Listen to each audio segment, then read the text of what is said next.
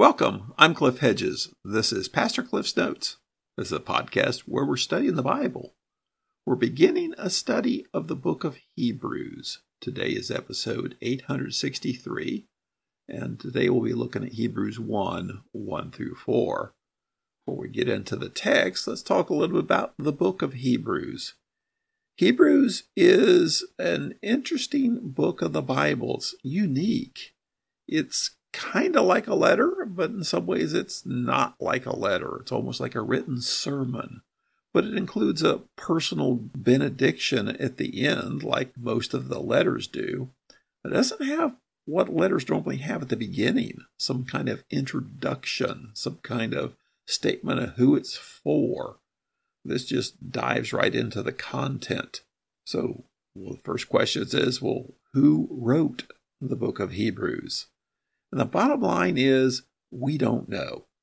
There are a lot of ideas, a lot of theories, and some people make very good arguments of who the author is. One of the things we do know is it's not Timothy, because Timothy's mentioned. It says, Timothy, our brother, has been released. So it's not Timothy.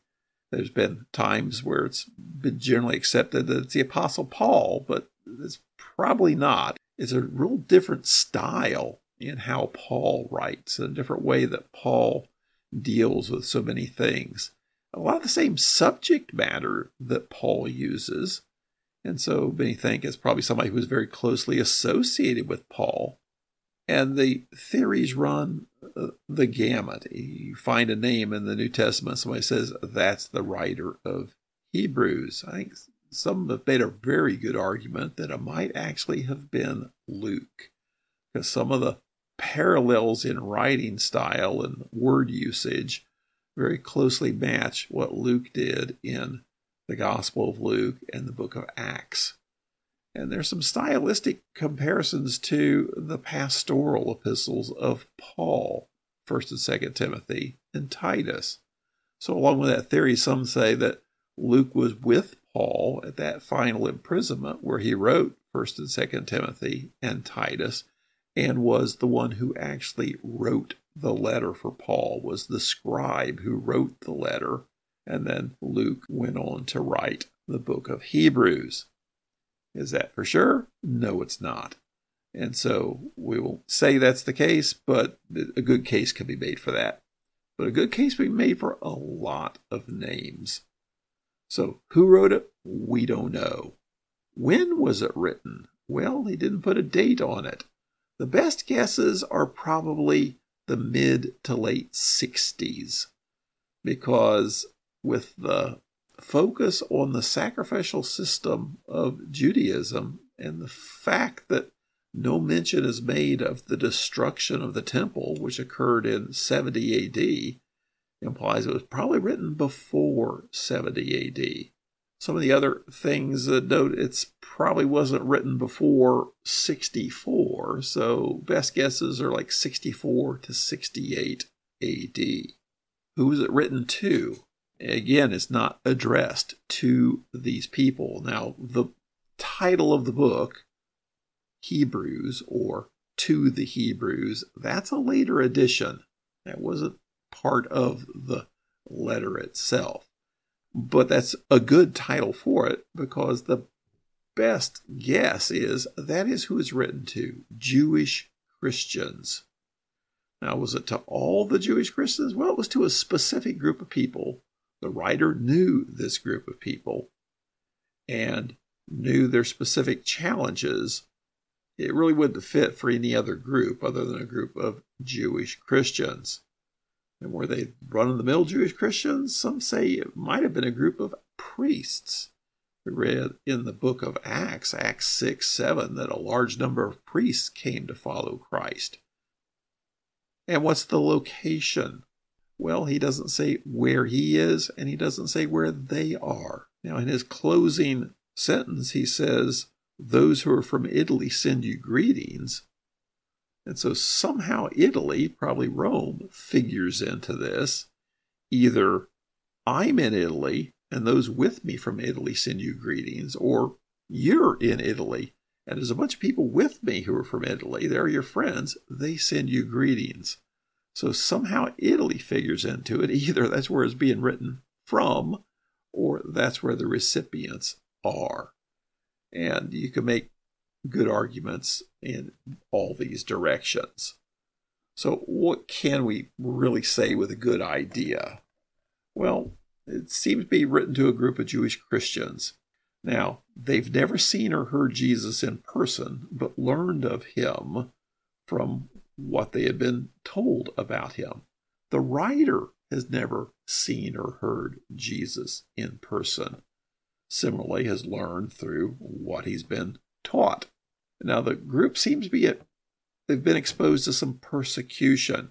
Well, they've had to endure some public abuse, some imprisonment, even the looting of their property. They haven't been called to die for their faith yet.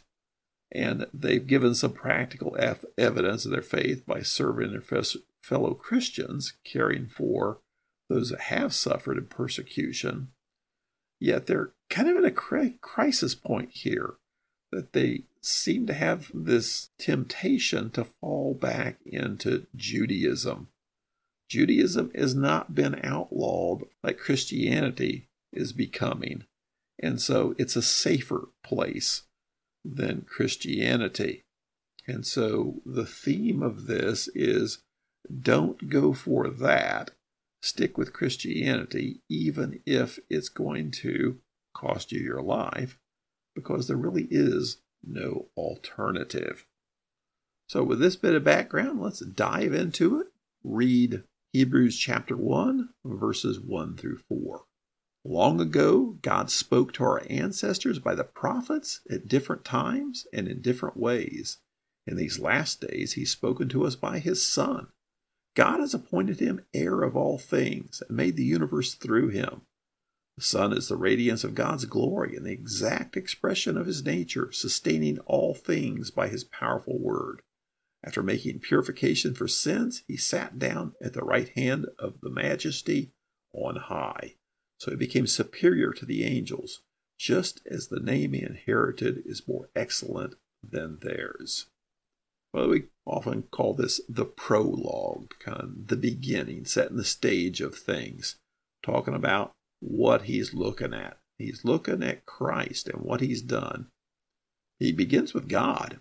Long ago, God spoke to our ancestors by the prophets. Now, assumption here is God reveals himself. And what God has done is he's spoken through the prophets, different times, in different ways. So God has chosen people throughout time to reveal himself. And he's used these people, prophets. That's the way God spoke to our ancestors in times gone by. Verse 2, in these last days. Now, what's it mean by these last days? You just mean recently? And he's really talking about a new age. The revelation of God via the prophets, that's the old age. But we're now in the new age, the Messianic age. And God has spoken to us by his Son. Now he's going to give these 7 truths about Jesus. The first one, God has appointed him heir of all things. So this is speaking of his role. God has appointed him to be in charge of everything. And the second point, and he's made the universe through him. That was a big thing in the beginning, the prologue of the book of John, that, God is the creator, but he has created things through the Son, through Jesus Christ. Then verse 3, the third truth is the Son is the radiance of God's glory. Now, what he's saying here is, if you want to know about God, look to Jesus. He reveals the nature of God the Father. So he is the radiance of God's glory. We see God's glory through the Son. And then the fourth truth is the exact expression of his nature. So he reveals what God is like. Then the fifth truth, sustaining all things by his powerful word. So we have him active in creation. God creates things through him, but then he also sustains things. Now, he's not like the picture of Atlas holding the world on his shoulders. It's sustaining, means bringing along. He makes it all work. And he makes it all work by his powerful word. So here we see it's in accordance with God's plan. He makes things operate, and all according to God's plan. And the sixth truth, after making purification for sins, so this is speaking of his mission on earth, to be the atonement for sin, to deal with the sin problem. After doing that, he sat down at the right hand of the Majesty on high. So this is the seventh truth about Jesus, enthroned at the right hand of God the Father. So he's speaking of truths about Jesus here. And we often talk about Jesus in this threefold office: prophet, priest, and king. Prophet, he reveals God. And that's where the writer of Hebrews says he used to speak through the prophets. Now he reveals himself through the Son. So he reveals who God is, like a prophet. Priest, this is talking about the purification for sin. What was the priest's duty in the Old Testament sacrificial system? Was to be the intermediary between people and God, to be the one to make the sacrifice, to deal with the sin problem. So Jesus is this office as priest. He's the intermediary between people and the Father to take care of the problem of sin. And the third office, king. Here he sits in a throne, the right hand of the Father, the king of the kingdom. Then verse 4.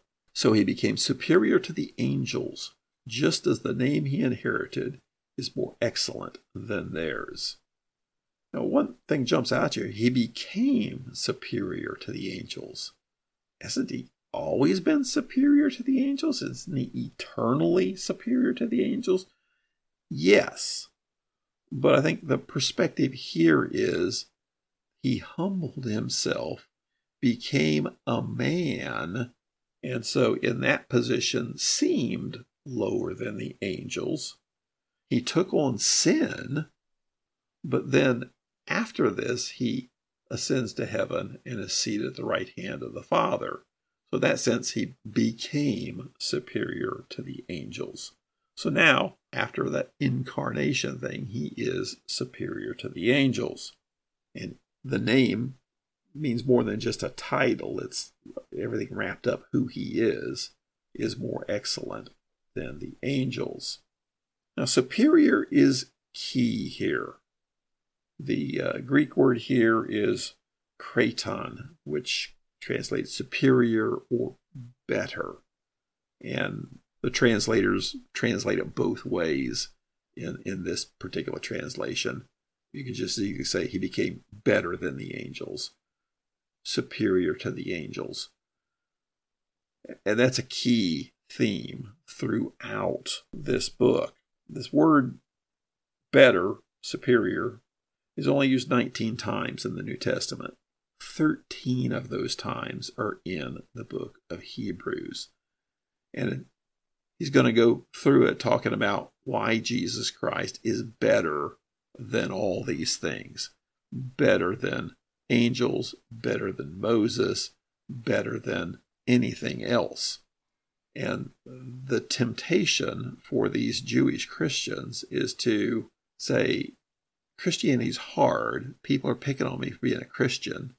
I think maybe I'll slide back into that comfort of Judaism. And the answer is no. Christianity's better than Judaism in that that's where Christ is. That's where hope is. That's where salvation is. It's better. So the theme through the book of Hebrews is Christ is better. Better than what? Better than anything else. So we're beginning here our look at the book of Hebrews. We'll work our way through it, take our time, see what we can learn from this unknown author to an unknown group of people, but with some incredible truths that are applicable to all of us for all time. Thanks for joining me. Join me again next time as we continue working through Hebrews.